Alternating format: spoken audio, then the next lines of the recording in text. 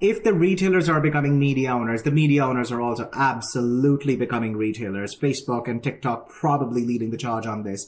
And I think while social commerce hasn't landed in the Western world quite in the way that it has in, say, China or Southeast Asia, but it is absolutely going to become a major thing in some categories like beauty and fashion, for example. Hello! Is it media you're looking for?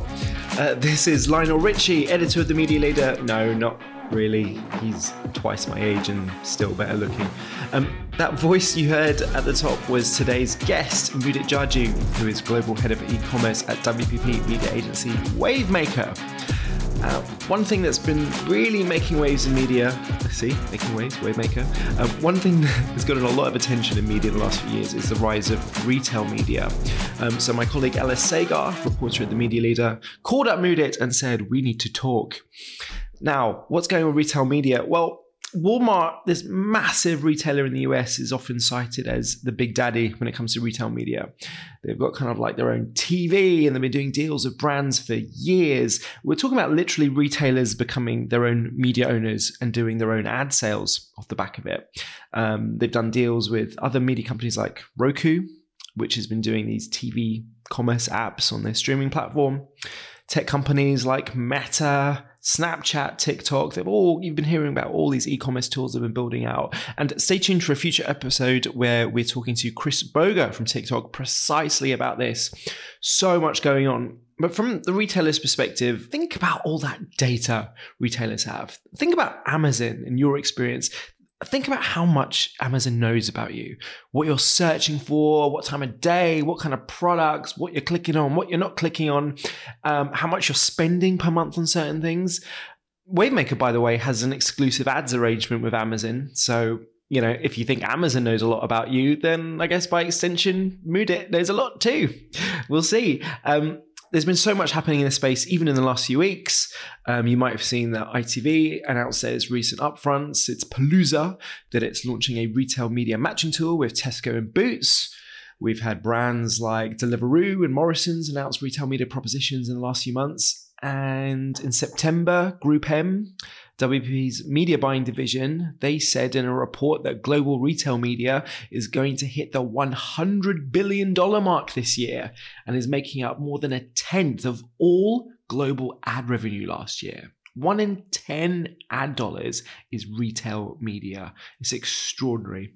So, on to the interview where Ella and Mudit are going to get into what it all means for media owners and advertisers. And Ella started off by asking Mudit, what are the biggest challenges that retail media faces right now? I think at the beginning of this year, retail media was a relatively well-defined space, and everyone sort of thought that it was, in the main search ads on retail platforms. But what's happened is that the number of offerings and the variety of offerings has really exploded. In the US alone, we track about 44 different retail media offerings.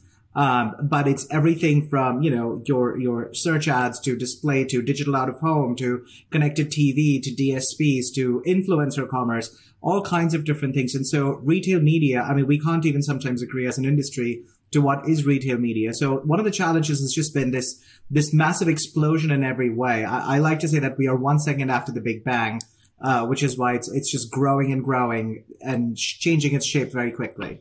And that brings some issues with inflation as well into that, doesn't it? We've mentioned before.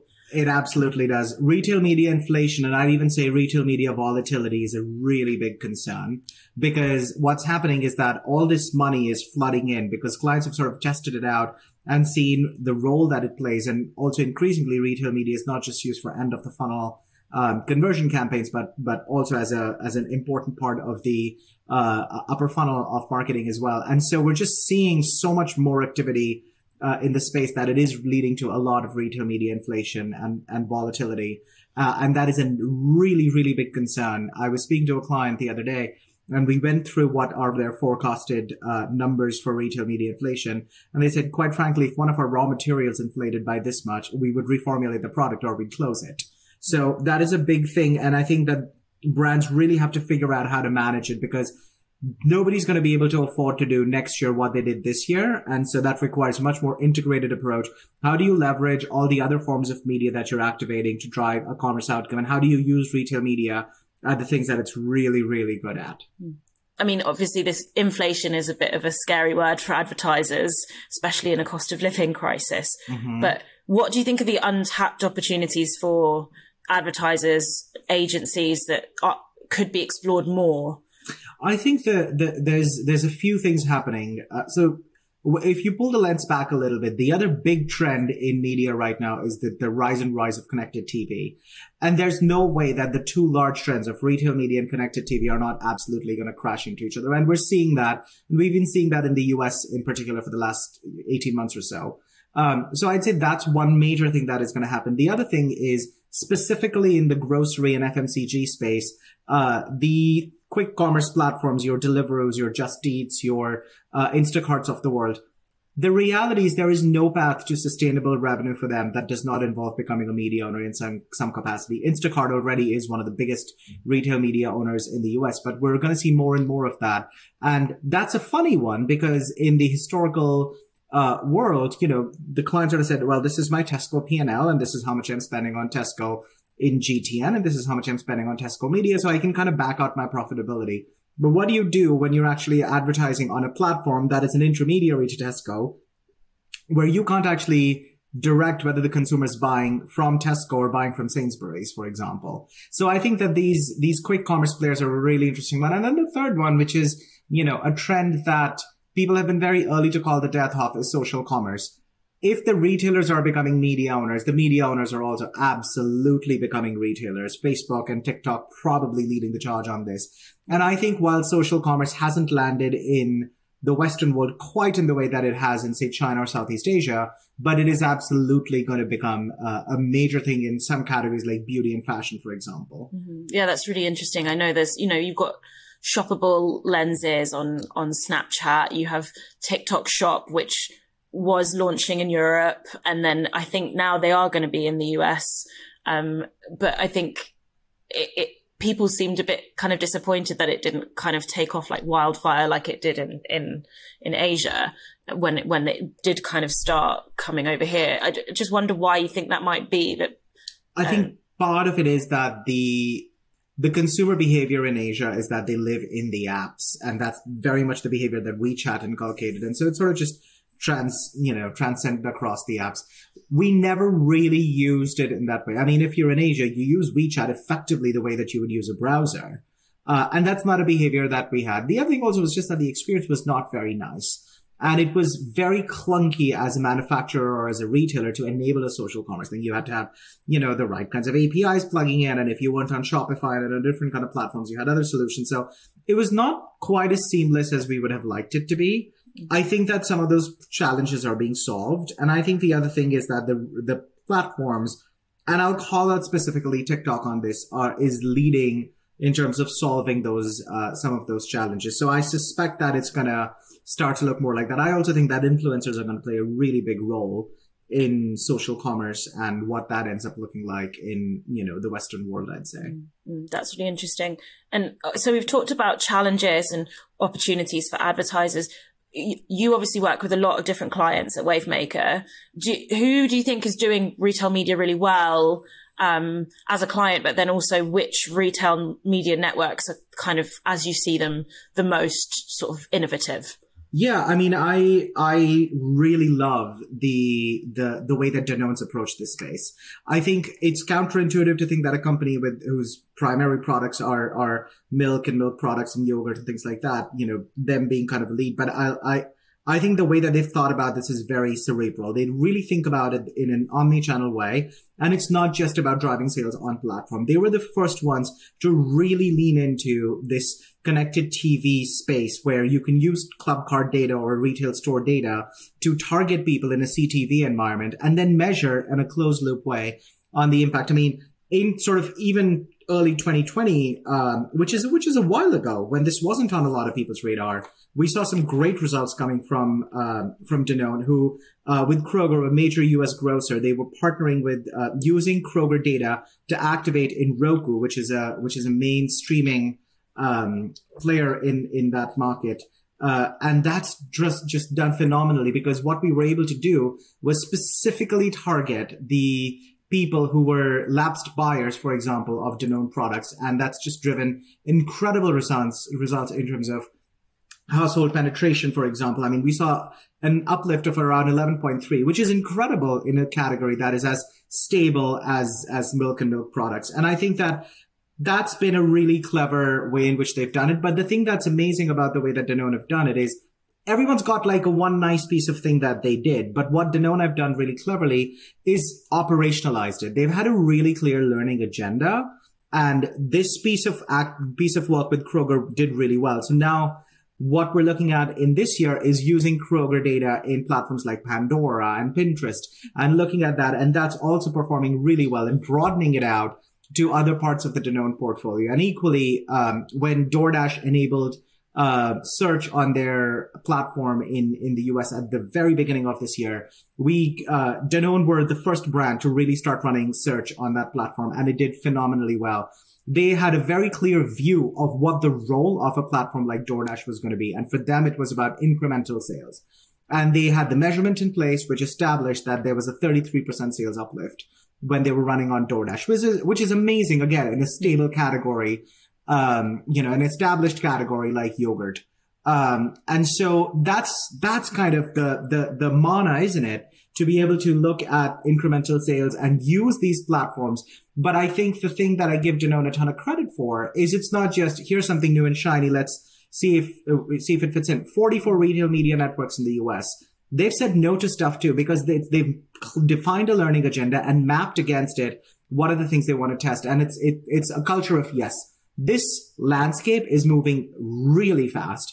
And I know that when I get approached by a new opportunity for Danone, I'll know what Danone's going to want to do about it in a very, very quick way. And that's, I think, really powerful. So I get very excited when a Danone meeting goes in my diary. Yeah, I bet. It sounds like it's not just, we'll give a little bit of spend just to test and learn, but we don't really believe that this is going to work. It sounds like they kind of are taking it quite seriously. Do you think, are there any retail media networks you kind of want to highlight in terms of, doing interesting things with targeting or new formats or any new players that are doing quite well? I mean, Amazon is the big dog in this space, so it's difficult not to talk about them. And I think that the way that Amazon is approaching it, certainly with Amazon Marketing Cloud also being a really powerful asset and coming more and more to the fore when we are looking at sort of an omni-channel, what's the halo effect? How does advertising elsewhere impact Amazon and so on? I think that AMC is going to become a larger piece of the way in which brands advertise, on Amazon. So I think they're somebody who I think are always trying and doing new interesting things. And I think all the announcements out of the UK and around the connected TV space are tremendously exciting. They are the ways in which we're seeing retail media and retail data come to life it's just such a great time to be doing this. There were quite a few announcements about retail media deals in the UK last week, which I'm sure that you saw from ITV and Channel 4, who each have retail media partnerships with ITV is with Tesco's, dunnhumby and Boots Media Group, and Channel 4 has got a partnership now with Sainsbury's Nectar 360, which is all centered around first-party data and targeting. Just wondered if you could give me some insight. How significant do you think this is? What potential is there for clients, for advertisers to use this? This is very significant. Let's not make any mistakes about this. This is extremely significant.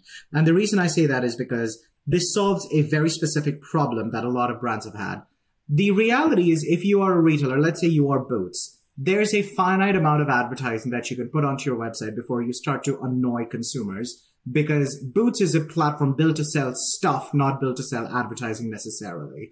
So actually being able to monetize your data in that way solves a big problem. By the way, it's also highly, highly profitable for Boots to be doing this and becoming a media owner in that sense. Because the margins on being a media owner are better than the margins on being an e-com retailer if you're someone like Boots. So I think that there's a significant opportunity there.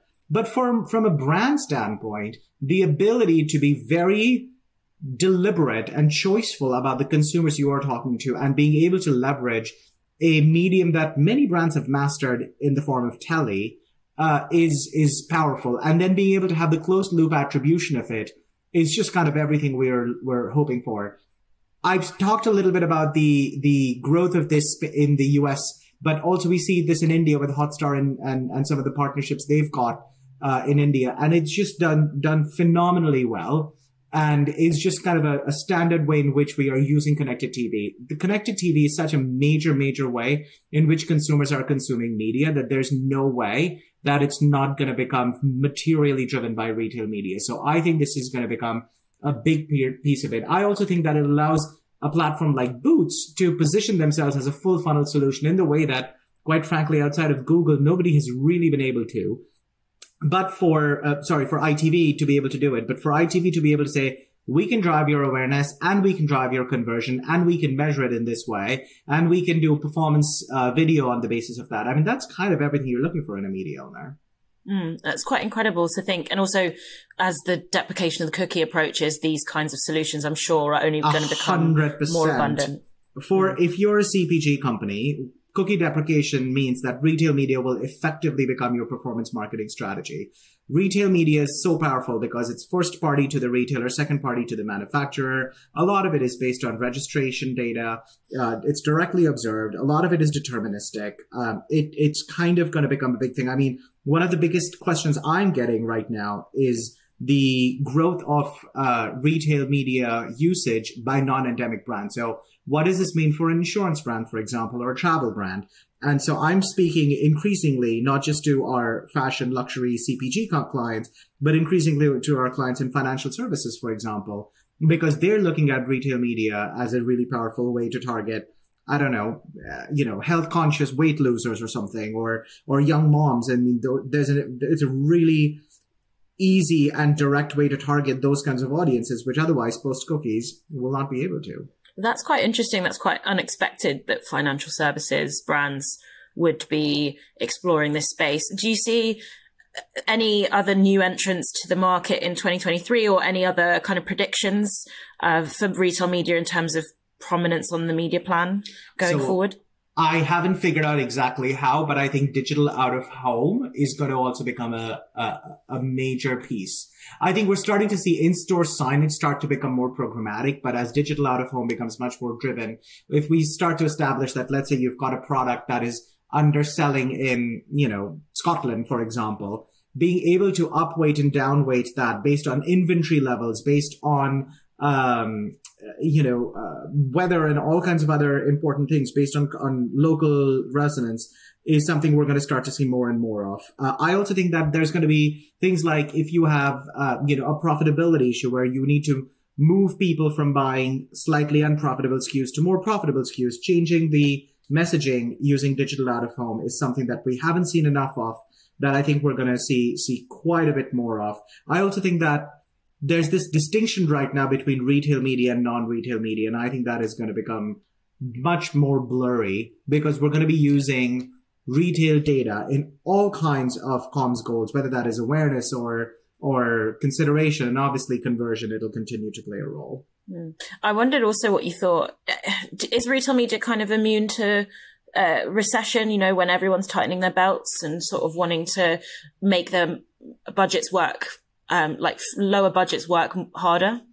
I don't think anything is immune to recessions. But I do think that retail media is one of the last things that are going to get cut because it plays so many different roles, because it is so easy to measure. And I think because you can use so many different marketing objectives, can be achieved using retail media. What I am seeing, for example, is some of the tools that we've built that allow brands to connect with the same consumer, but buy them in a more effective fashion. So, retail media is very, very data rich.